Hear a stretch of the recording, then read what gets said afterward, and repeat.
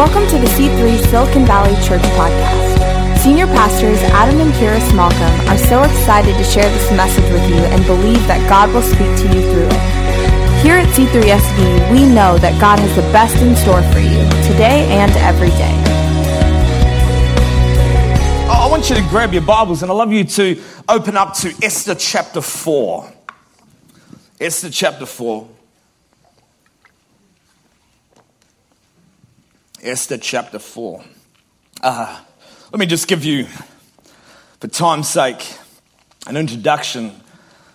You had a king that was a very powerful king, and on a particular season, he decided to have a banquet that would last for 7 days straight, unlimited food, unlimited alcohol, and so the guys had their area where they were partying it up, and the girls were in their place, and after a number of days of drunken episodes, what happened was the king thought it would be a good idea to invite his queen to come and dance and parade herself in front of all the men of that place. And so the message was sent to his wife, the queen, and she was in she was like, there's no way in the world I want to get in front of all these drunken men. You got to understand that queens in this time, they weren't ugly ducklings. They were incredibly good-looking women. And the last thing she wanted was the guys to stare at her in ways that she didn't want to be stared in. And so what happened was she refused to turn up when her king, her husband, had asked her to turn up. The problem is that the rest of the officials and the men of the day, they looked at the king and they said, look, this is the problem. If you don't do something about this, then we're going to have a revolt in the kingdom and all the women are going to refuse us and not going to listen to us. It was in a day where if the man spoke, that's how it was done. And so he was in this position. And so cut the story short, what happens? He decrowns her. She's no longer the queen. It's a bad situation for her. It's now a bad situation for him. He does a time of singleness. And what happens is the officials say, we've got to do something about this. So they come to him and they say, look, we've come up with an incredible idea. We want to put on we're going to call it like, I believe it's probably the very first Miss World beauty pageant that was ever on. And so the idea is that they presented to him as, let us go to all the regions, the provinces, and we'll pick for you a number of different women, beautiful women. We'll bring them to the palace. We'll beautify them. We'll put them through the process. We'll get them to understand what it means to be a queen and how they're meant to serve you as a king. And he said to him, he goes, let me think about it. Great idea. Let's go ahead with that one. And so what happens is the officials go out through the land, and that's exactly what happens. They bring these girls into place. One of those girls happens to be Esther, the book of Esther. This lady that's there. What happens is that they go through this beautification process, and then the big day comes where here they are on the catwalk. And don't even judge me because I've never done the catwalk, but I don't know how they do it. Am I doing all right, girls? And messing it up, and I won't do that. So here's the thing: is that anyhow, amongst all these things, girls after doing the nightwear and the swimwear and the lingerie wear and all that, all those things. There was one girl that stood out from the rest of them. Was Esther. I mean, there was something about her. It was beautiful, but there was something about it. He couldn't get it straight away. That's my queen. And so what happens? She marries him, and after a bit of time as being the queen. In that land, there were a whole lot of Israelites, and God was blessing them. God was prospering them. And so everywhere they were going, whatever they put their hands to, God was blessing it. And so they were, acquiring land. They were, their crops were growing incredibly. Their livestock was prospering. And so the problem is that one of the officials, his name was Haman. Now, a bit of an interesting name. And you walk up to him and say, Haman. So Haman was like, he didn't like this because you know what? They were taking over much of, his territory. And so he goes to the king. He says to the king, look, we've got to do something about this. And the king says, what are we going to do about this? And he says, look, I reckon we should choose a day. Let's wipe out all these people. Let's get rid of them. And then what will happen is then we can just do it ourselves. And the king said, let's do this. And so they set a day, and decreed that thing, set it out, and not realizing that his wife was an Israelite, not realizing that he's just set a death warrant for his wife. She had a cousin by the name of Mordecai. Mordecai, he had a lot of influence, and what happened is that Mordecai hears about this, and he comes to the palace to visit her, and we come to this scripture. And I want you to have a look here, and in Esther chapter 4, and he gets a message through to her, and she's like, man, you got to understand this, that if I go, what's going to happen is that they're going to literally take my head off. I can't step into his presence unless I've been invited into his presence. And this is what his response is in Esther 4 verses 14. I'm reading for NIV Bible. It says, if you remain silent at this time, relief and deliverance for the Jews will rise from another place, but you and your father's family will perish. But who knows that you've come to a royal position for such a time as this? Another translation would say, who knows that you've been born for such a time as this? I remember just meditating on this scripture, and that first part, it says that relief and deliverance will rise from another place. And I was just thinking that over in my mind, if you remain silent this time, relief and deliverance will rise from another place. And as I'm meditating on this, God takes me into this vision. And it was a very vivid, I could understand, I could see this vision. Here I am in a stadium. There was somewhere around 15,000 people in the stadium. I was sitting way in the nosebleed section. We're talking way back, third, fourth row, right from the very back. I'm looking down, and I'm just seeing the energy that's in the place. And next thing, there was a praise and worship team up there. The presence of God was incredibly thick. Probably the praise and worship team from this place here was incredibly powerful, and I could just see the power of God starting to move in that place. And next thing, the preacher was on the stage, and he started preaching. And in the middle of his message, I saw people that were blind. They started to see the deaf, their ears popped, and they started to hear the dumb. They started to talk. People that were in wheelchairs were getting up, and they were starting to walk. There was so much power in his preaching that when he threw his hand, people that were in the seats were thrown off their seats. It was an incredibly powerful meeting that I was in. Next thing I noticed, even before the altar call took place, people started coming out of the seats, and they were coming down on their knees, and they were repenting before God, crying out to God to do something in their life. Suddenly I came out of that vision, and then I heard the words from God speak to me, say, that should have been you on the stage preaching. And I realized this, that if I remain silent at this time, relief and deliverance will rise from another place. I realized that if I didn't step up to the calling that God had given, if I didn't step up to the vision that God had for my life, then I would miss out on one of the greatest opportunities of my life to become everything that God had created me to become, to be a part of bringing a miracle to a region, to be a part of bringing the gospel, seeing people won to Christ, seeing people healed, seeing people set free and delivered from things. If I remain silent at this time, relief and deliverance will rise from another place. See, I think that one of the worst things that could take place for us is that if we were to get to the end of our life and look back in regret, going, you know what, I had an opportunity when that church turned up here in Silicon Valley. I had an opportunity to partner with an incredible couple that had a vision from God that came half around the world because God had spoken to them. If I remain silent at this time, if I sit back and just let everyone else do it, if I hold back, you know what, you're going to look back and regret. I've had many moments where I've regretted that I've never stepped out and had another shot. See, the thing is this, is that, you know what, God's not limited by you.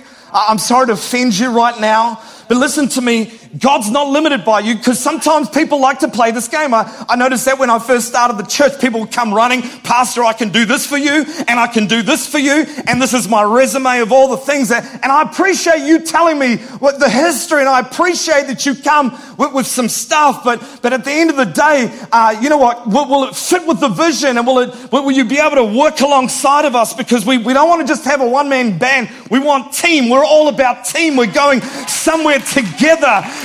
Hearing what I'm saying? The vision of our church is making God famous.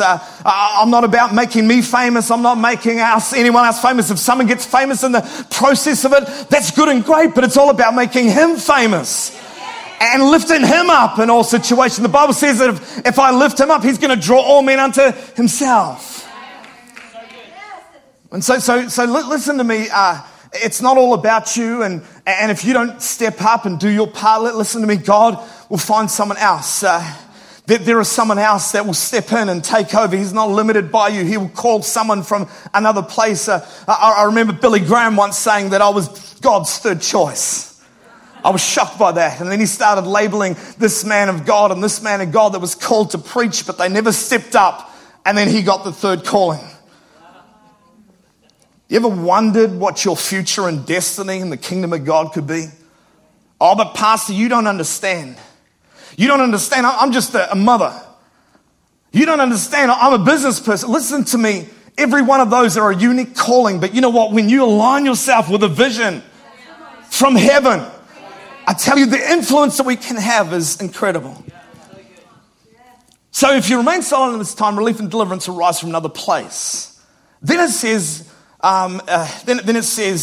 but you and your family, father's family, will perish. The second thing is this, is that if I don't step up and I don't do my part and I don't speak up for Him and get involved and align myself to the vision, how many people in the meantime are going to perish?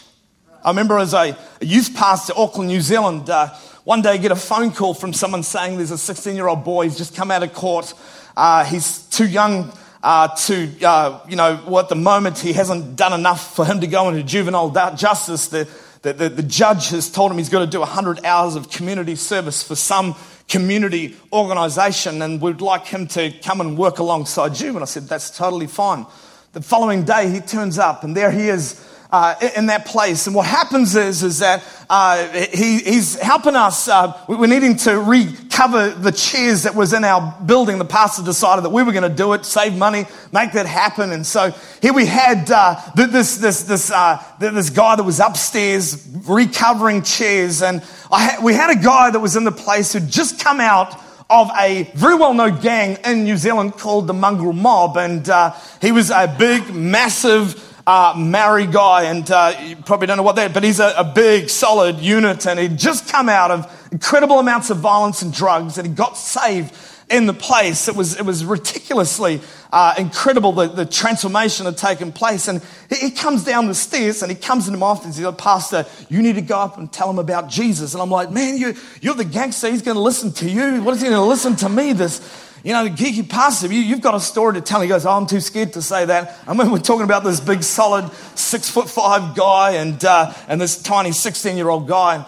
And I said, man, look, he's going to be doing 100 hours. I've got a few weeks ahead of me. I want to build a relationship, and then I'll download with him in that time. A few hours later, he comes back down. He goes, Pastor, I just really feel you got to go right now and talk to him. And I was like, man, just give me time. He comes to me a third time, and third time, I don't respond. I'm just like, I've got time. What happens is he goes home. I'm thinking, man, I got a few more weeks of this. I'll be able to build with him. What happens is that the next day he doesn't turn up. The next day doesn't turn up. And what happens, a number of days go by, he doesn't show up. A few weeks, in fact, goes by. And I'm not going to chase him. It's not my job to do that. In fact, the judge can do that. And it's not really my place to do that. And but then I get a phone call one night telling me that particular day, they had been on the drink and decided that they were going to go for a drive at 3 o'clock in the afternoon. When school came out, they thought what they would do is get in the car and they would spin the wheels up right outside the school with the stereo turned up, and they'd just make a big scene of themselves because they just want to look cool in front of their friends. So what happens is that he gets in the back seats and his friend's in the front seat. And what happens is as they're going around the school, the stereo's turned up, the ground is wet, and he spins it up too hard, and he loses control of the car, and he slams the car right into a post that was on the side of the road. Instantly, the guy that I was meant to witness to hits his head, and he's knocked out. He's taken off to hospital, and that night I'm called. I go into that place, and there he is. Later that night, he died. 16 years of age, had so much potential ahead of him. I tell you, it was at that moment, the regret that came through me because I heard from God through a number of moments. You need to share the gospel with them. You need to step up. But how many people are going to perish if I don't step up and do what He's called me to do? I mean, before he died, I was able to grab a hold of his hands. I was able to lead him in a prayer of salvation. I don't know if he was listening to me. I'm hoping and believing that he made a commitment. And I know that we serve a faithful and just and graceful God that's willing to take him no matter what stage of his life to turn his life around. But the thing is this, is that, you know what, how many are going to perish? If I had remained silent and held back, I would have missed out on the opportunity to become a youth pastor. I would have missed out on the opportunity to move to Australia, to sit under a great ministry under Pastor Phil Pringle, and then to be sent to the Gold Coast to plant a church. I would have missed out on that. And here's the thing, is that I would have missed out on, I think now it's 2,800 people that have come to Christ over the last 5 years. I would have missed out on seeing miracles take place. One guy went and planted the church, 73 years of age. And he loved God, but he was dying of cancer. And you know what? He said, man, the last thing I want to do is die of cancer. If I die, I'm going home to heaven, but I don't want to die of cancer. And he believed for God. And in that one of our services, we prayed for him and he got supernaturally healed. Checked off by God. And then he went home to heaven, healed. Phenomenal story.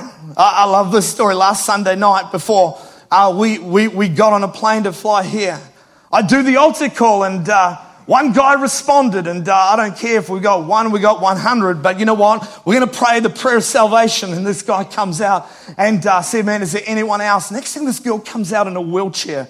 Oh, get this, man. What happens? She comes around. She wants to give her life to Jesus. What happens is I look at them both. You're both about to make the greatest decision of your life. And what happens is I said, repeat this prayer, and you know how it works. I pray the prayer of salvation, and then I lay hands on them, and I just ask God to seal and for him to start working the life. I turned to this girl in the wheelchair, and I grabbed a hold of her hands, and I just asked God, would you bring healing to her life? Would you do a work in her life? Would you bless her? Would you look after her? In Jesus' name, amen. I then opened my eyes, and I looked at her. I got down on my knees, and I looked at her, and I said, how are you feeling? And she looked at me. Now, she understands very well. She just has it very hard to communicate. And she says this in her language. She said, I want to walk. I said, you want to walk? I stand up. I said, you're going to walk, girl. Let's do this. And so I got the whole church up on their feet. We stretched our hands out and we started to pray. And then I called over one of our team, and we lifted her up, and there she was with her hands in our hands. We're holding her. There is literally no muscle or strength in her legs. And I said, I want you to do something you've never done before. I want you to step out. She's trying to move her legs, but there's no muscle. There's nothing taking place. And I called my wife over, and she must have the gift. And she laid hands on her feet, and she started helping her take a step and started to move her, and then she moves out of the way. Next thing, she starts to walk. I mean, we've got all the weight, but she's starting to move her legs for the first time in her entire life. 22 years of age, she's walking like this. Next thing, all the weight completely is on her legs, and she's walking like this. We're having to balance her because her legs are all twisted up, buckled up, and we're trying to hold her. We get to this end, and we get her to turn around, and then we say, okay, let's do this again, back this way. And as we're walking back that way, we both let go, and here she is walking along. God supernaturally bringing healing. If you remain silent this time, I tell you, there are miracles that are going to come from this house, miracles that are going to come from your life, miracles that God has called you to, whether it's in the workplace, whether it's in your school or university. But I want to tell you, out of this place, there are incredible miracles, signs and wonders that are going to take place. I like water. But then finally, you're born for such a time as this. Who knows that you've been born for such a time? I believe that we all have born for such a time moments. I'll ask the band to come and join me. We have moments where we're born for now. Moments where God turns up. I've had a number of different moments where God's turned up. The first moment that God turned up on my world, 19 years of age, I was a church kid. My parents were pastors, and so I was one of these kids who went to church week in, week out. I hated church. I felt church was a boring environment. I never wanted to be there. What happened was here I am in my bedroom, just broken up out of a relationship, and I was ready to, as far as I was concerned, that's it. I'm going to go and do the drugs. I'm going to go and do the alcohol. I'm going to go and hold hands with as many girls as possible.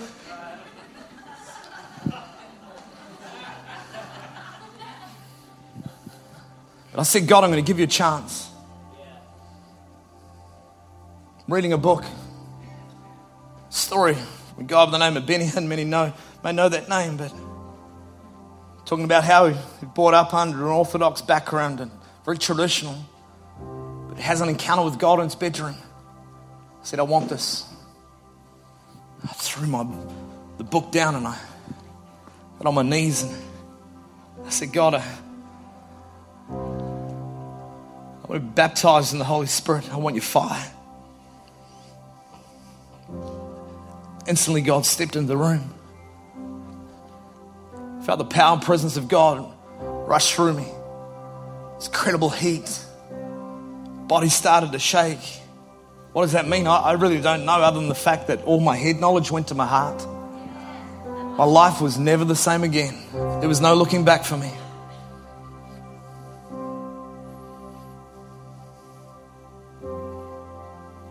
That encounter turned my life around forever. A number of years later, I was in a hotel. There I was with my senior pastor, Pastor Phil Pringle. He wasn't my senior pastor at the time. I was living in New Zealand. He was in Australia.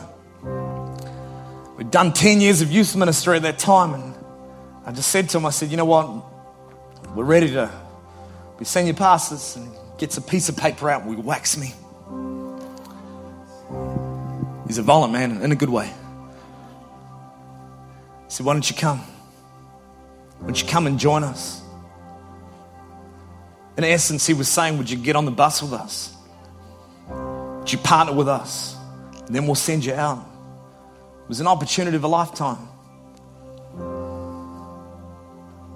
I could give you many other stories. If you remain silent at this time, relief and deliverance will rise from another place. Who knows how many will perish? But I've been born for such a time as this. Listen to me, you've been born for such a time as this. There is a reason, there is a purpose. You ain't no mistake. God has put you here on planet Earth for such a time as this. And you've got to make a decision, because the bus has turned up here. It's called C3 Church, Silicon Valley. And over the coming days, the coming weeks, your pastors are going to speak to every one of you in this place. Say, hey, would you get on board with the vision? Would you get on board with the bus? It might be one-on-one. It might be from the platform on a Sunday. But the call of God to partner with this vision, to have an impact on a region that desperately needs Jesus Christ. This region is known for technology. This region is known for business. But let me prophesy, this region will be known for a revival that sweeps right through this land. People send out all over the world. And it's going to start because someone stood up and said, you know what? I've been born for this time. It's bigger. It's a poor man. Every day we turn up in the marketplace and beg for money, anything, any food, money for me, sir. And one day he hears that the richest man in the land is going to be coming through his part of town. And he heard stories about how the emperor had taken beggars like himself and turned his life around forever. He goes home, he goes, wifey, guess what? I'm going to be rich. We're going to be rich. And it was just another idea. I'm going to be rich. And he goes to his neighbors. We're no longer going to live in this dump. My wife's not going to have to wear those clothes. Johnny, their son, any toy you want, you can have. He was just, as far as they're concerned, just a beggar, bum, that was looked on and discussed.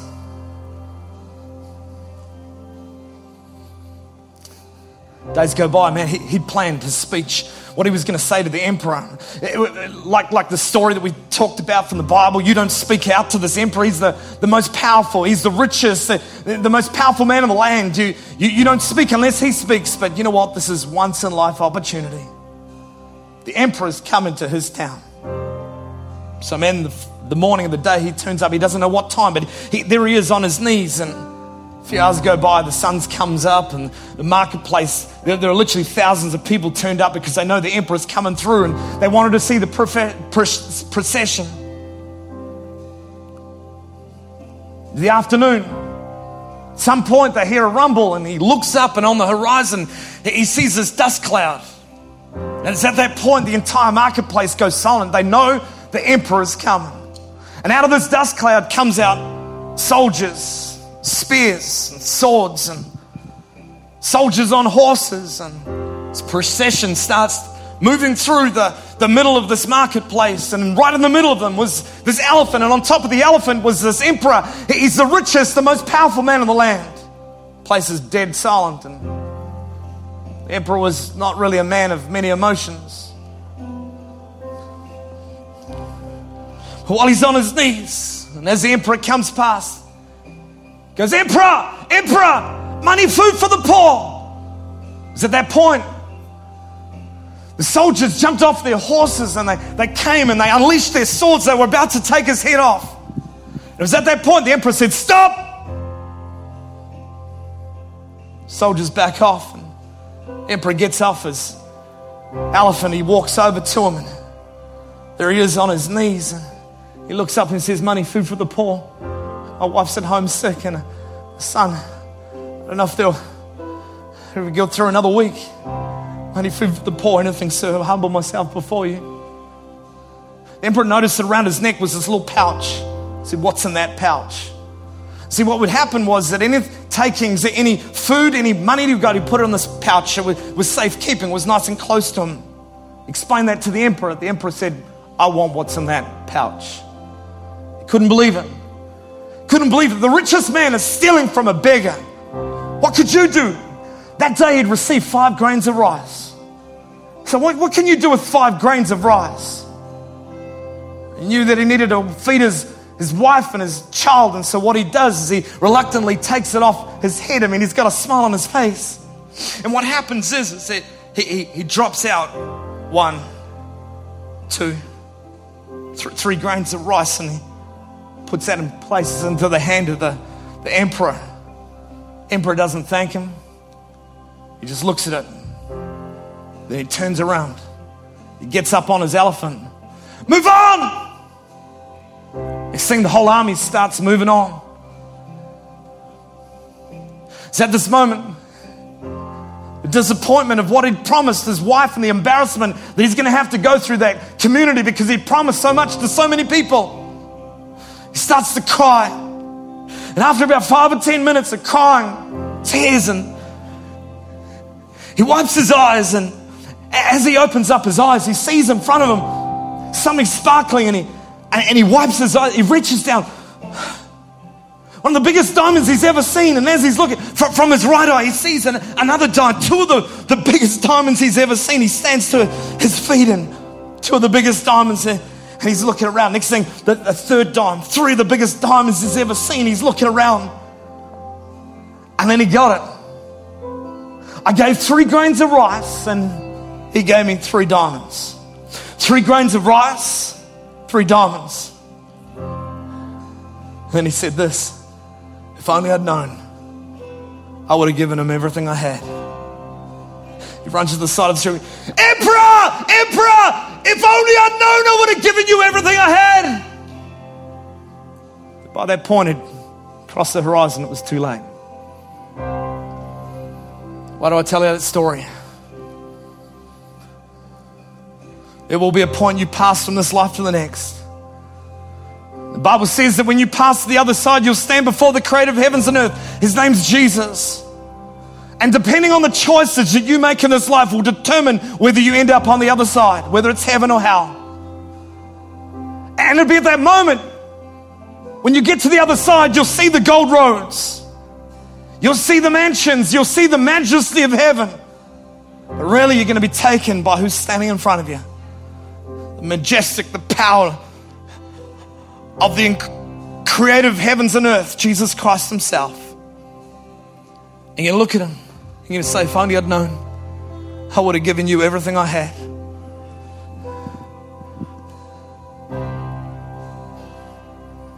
Right now, I want to give you an opportunity to get your life right with God. Because there is going to be a time you pass from this life to the next. I hope and pray it's of a long life. 80, 90, 100 years of age. But as I said, you know what? Some people die far short. You don't know what's going to happen today on the way home. You don't know what's going to happen this week. The best thing that you can do is respond and say, I want to give you everything I've got. I want to give you my life.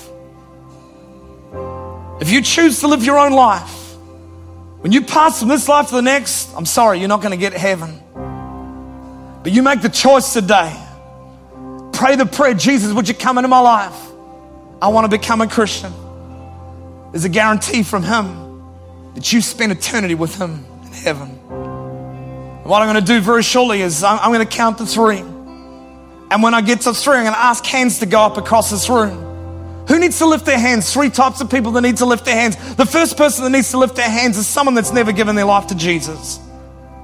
The second person that's never given their life to, so the second person needs to respond is someone that would call himself backslidden. You once was with God, something happened, you fell away from God. Maybe you got hurt. Maybe you got offended. Somehow you've turned up here today and you know what? You're hearing this message and you know what? You know that you need to respond. The third person that needs to respond is someone that's not living 100% for God. You come to church every week, but really, you haven't given more. And you know you need to respond this day. So here we go. I'm going to ask you to close your eyes. Respect the people around about you. You may not respect anything that I've said, but respect the people around about you because I believe God has spoken to people all over this auditorium. Count of 3. You've never given your life to Jesus. You're backslidden, not living 100% for God. When I get to 3, I'm going to ask you to lift your hands. And you're just going to be signaling because every eye's closed. You're going to be saying, Kerry, would you include me in the prayer? I want to become a Christian. Here we go. 1. Be bold. 2. Don't worry about the person left or right of you. Here we go. 3. Lift your hands if that's you. Come on, there's hands going up all over. I want those hands lifted high. Let me see those hands as they go up around the place. Is 1, 2, 3, 4, 5, 6, 7, 8. Come on, 9. Anyone else? 10, 11, 12, 13 hands. You can put your hands down. Is there anyone else in this place that says, Kerry, I want to get my life right with God. I want to become a Christian. Would you be bold enough today to lift your hands and say, would you include me in that prayer? I want to become a Christian today. I want to respond.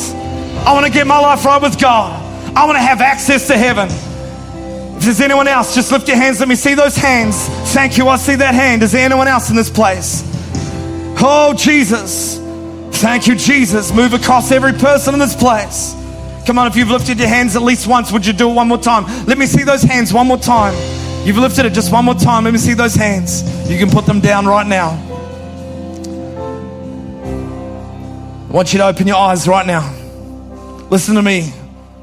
Lifting your hands doesn't get your life right with God. A conversation with God. I want to lead you in a prayer. Man, there's so many people all over the place, and I would like to meet with you. I'd like to shake hands with you and lead you in a prayer. And so what we're going to do is we're going to stand to our feet. And if you lifted your hands, there were at least 13 to 15 hands that went up. What I want you to do is I want you to move to one of the aisles. I want you to come down, meet me down on the floor here, and I want to shake your hands. So come on, let's stand to our feet. Let's put our hands together. If you lifted your hands, would you slip out? If you came with friends, then would you bring them with you?